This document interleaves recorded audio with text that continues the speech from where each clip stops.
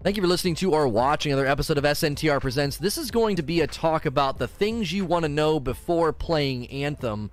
I have beat the campaign and put a bunch of time in, and I learned some really valuable lessons that should help you. And I'm going to make this video to do that, to help you kind of get through the game and campaign and enjoy yourself. If you're listening to this on iTunes, Google Play, Spotify, or watching on YouTube, you can always tune in live, twitch.tv/SayNo2Rage. I'm probably live right now. That's typically when I have these pieces of content hitting the feed, so come on in and join in the conversation. If you're watching this on YouTube, clicking the like button and the share button is a free and easy way to support my content as well. So I'm going to break this into 3 parts. Number 1, I want to talk about the Tombs mission. There's a mission with 4 tombs that's tripping some people up, and I want to talk about that. Secondly, I want to give you advice about talking to the NPCs. And then lastly, I want to talk about contracts and combos. If you're familiar with my content, you know combos are very important, but I am going to save that for the last because I don't want to stress that too much. But if you're wanting to enjoy this game, you really want to make sure you're educated on combos. So stick around for the whole video. Okay? First, the Tombs mission. Very early on in the campaign, you are going to start a mission that tells you to go find the tombs on the map. I will show you them right now. We're very close to the 4th one, the northernmost one right here. And then when you come along the map, there's another one here in the corner, and then there's another one down here along the side, very close to this one here. So there's 3 along the western side, and then there's like the northernmost tomb. After you find those 4 tombs, you will have challenges that need to be done for each tomb. The reason this is tripping people up and confusing people is your campaign will not progress until you complete this mission. It's not a matter of this running alongside the campaign or, oh, I'll save this for later, because that's kind of what it looks like. That's kind of the type of mission that it is. It seems like one that you would just slowly work on. You need to do it in order to advance your campaign. Now, I find this to be misplaced, so there is part of me that thinks they need to make a change here. I think this needs to be placed after the campaign. I think it makes more sense to be placed after the campaign, as opposed to being right on the front side, because it's very jarring. It's very early in the campaign. It feels very poor for pacing, and I think that people would probably enjoy it more if it was at the end. I've actually told them that the first thing they could do, if this is even possible, is to immediately place it alongside the campaign. So sure, it's part of the campaign. It's something that you're required to do. I can see that being a benefit. It teaches people about free play. It teaches people about harvesting. It teaches people about like the basic nature of combat and the game. And I think it could run alongside the campaign. So basically, it wouldn't be a requirement for you to continue the campaign. It would be something that you do while you're working on the campaign. You just periodically see these challenges being completed. If they don't take my advice, or if it's not possible, just be aware this is going to be a very halting feel to the campaign. But I firmly believe the campaign is good, so persist if you want to enjoy the campaign. I think it's an enjoyable story. I liked the cutscenes. I thought the dialogue was interesting. I thought the characters were interesting.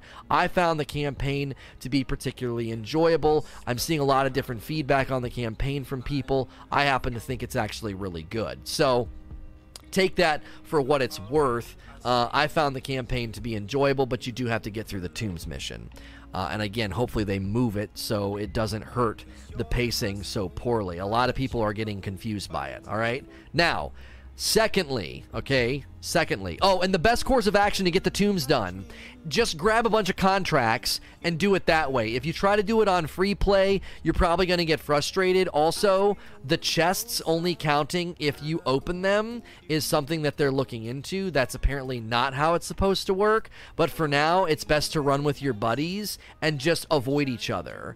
If you go into free play for chests, and you're basically taking turns getting the chest from the public events, that's going to slow you down. If you separate and you're running everything at like easy or normal, you'll get public events done fairly quickly, and then you'll be by yourself to open the chest.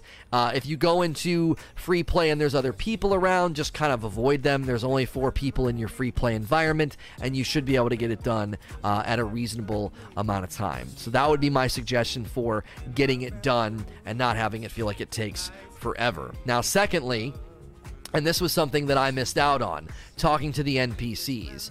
Apparently, every time you come back from the tower, talking to the NPCs is a really good decision. If you're wanting to have a very strong narrative and a lot of dialogue and a lot of extra story, as well as rhythmic reputation gains for your factions, the Sentinels, the Arcanists, and the Freelancer reputation, you will get reputation from these conversations as long as you make the right choices. I did not know this. So whenever you come back to Fort Tarsis, you're going to look on your map and you're going to see speech bubbles, okay? Go and talk to all of those speech bubbles. If you do not do this, you're going to have a ton of dialogue after the story that you're probably going to be less interested in. If you're like me, once you're kind of done with the story, you want to get to the grind, and now those story elements will feel somewhat out of place, and you will not be throughout the entire campaign getting those pieces of faction rep for the three factions, the Arcanists, the Freelancers, and the Sentinels. These are how you unlock blueprints, so it's a good idea to do this. Now, if you don't care about story and you don't want to talk to these people, I understand that. Everyone's different, but I got about 15 hours out of the story. I think you could very easily get 20 hours out of the story if you talk to these people and probably do a few more contracts. I didn't like doing the contracts because I felt like they were substantive. I'm going to touch on that in a moment. So the Tombs mission, hopefully I helped you figure that out. And the NPCs, make sure every time you come back to the tower, just pull open your map, go up to anybody with a speech bubble, interact with them. I would say to enjoy the dialogue. I think a lot of it's well written. I think it establishes a lot of history and narrative for the Anthem and for the Fort Tarsis, and I think it's well worth it. And again, it's going to, you have an incentive to do it, okay?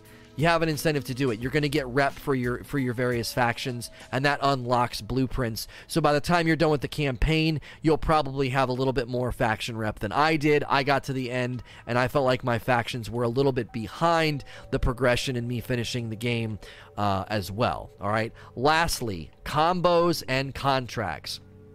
I strongly suggest that you do combos. You need to educate yourself on combos. The quickest tutorial I can give you on combos is that if you have an ability with a circle symbol on it, that is a primer. You use that to put status effects on the enemies. Once the status effect is there, hit them with an ability that has the spark effect on it. The spark effect does the detonation. This is how you get lots of ult energy. This is how you get lots of damage in the more challenging environments. As I'm going low health right now and needing to retreat, we are on Grandmaster 1 and struggling just a little bit here to deal with this environment, and so we may actually go down. I'm going to try and get a res here before I go down. Somebody might have to come back here and get me if I die from the fire. So I would say use combos. Use combos, use combos, use combos. Now, if you pick Colossus, he's all detonation when you first start, and I think that's a bit of a mistake. If you pick him, you might find him to be a little bit lackluster, and I think that's one of the reasons why. He's all detonation. Now, if you're running with people that are priming and putting status effects on, you might actually enjoy him quite a bit more, as opposed to feeling like he's not able to get any combos. Getting those combos to pop up is both visually and auditory, like there's satisfaction to that, but it also is going to increase your damage output and feed you that necessary ult energy that you need in order to do some of the harder fights, and some of the actual, the boss fights and things are significantly easier if you're doing combos. As you can see, I'm doing one here where I freeze them and then I slam the ground with my melee, because my melee is a detonator. Everyone's melee is a detonator except for the ranger. His is a primer. So prime then det as much as you can in the early game. If you can get a feel for the priming and the detting, you'll have a really good time. I think it adds to the game. It makes the game feel unique. A lot of folks complaining that guns are weak or the guns are not very strong. They're basically doing boots on the ground shooting, which is what I'm doing right now, just because that's kind of the flow of this fight. I have to prime him and then det him numerous times. I have to re-prime him and re-det him every time. You can't continue to combo somebody as they remain frozen or as they remain to have a status effect on them. You have to basically re-prime them. So that should help you significantly. Now, as far as the contracts go, okay, while you're playing through the story, the contracts are a great source of extending the story as well as really, really good dialogue and narrative. I'm not going to spoil anything. Matthias is really, really got, I think, a very interesting and cool story and this thing that you're doing, and I find it to be very, very neat and very cool and creative. Now, in the middle of the main story, I didn't particularly want to pursue it. I wanted to pursue other things, and so I put Matthias kind of on the shelf. I kind of like put him off to the side. I was like, I'll get to you later. I'm not going to do this right now. I'm going to kind of wait and save this for later. That shortened my campaign significantly, so you could take the pathway that I did, ignoring the contracts, ignoring the storyline developments with people like Matthias. Just know that that's waiting for you after the story as like kind of like an epilogue, as a way to extend your experience in your campaign. There's a post-credit scene as well. I should have said on the beginning of this Things to Know Before Playing that this would be a spoiler-free video. Hopefully people understand that I wouldn't make a video like this filled with spoilers. That'd be kind of in poor taste. So that's kind of my things to know before playing Anthem. The tomb mission, knowing that ahead of time, I think can be significantly helpful. And then knowing about combos, contracts, and that you should be talking to the NPCs after every mission. It adds to the story. It's got really cool narrative elements, and you get faction rep, so you have an incentive to do it. If you're listening to this on iTunes, Google Play, Spotify, or watching on YouTube, you can always come in and take part of these conversations live. We'd love to have you come in and join us. We have really, really great Q&A sessions. So come on in. If I'm not live, click the follow button. If you're here live right now and you're enjoying this, click the follow button. That's a free and easy way to support what I do. And we're going to transition to Q&A. So if you're here live, don't go anywhere. And there's a link below in the description for the Q&A session. As with all of my content, I appreciate you watching and listening to all of my content. Please like, share, and subscribe.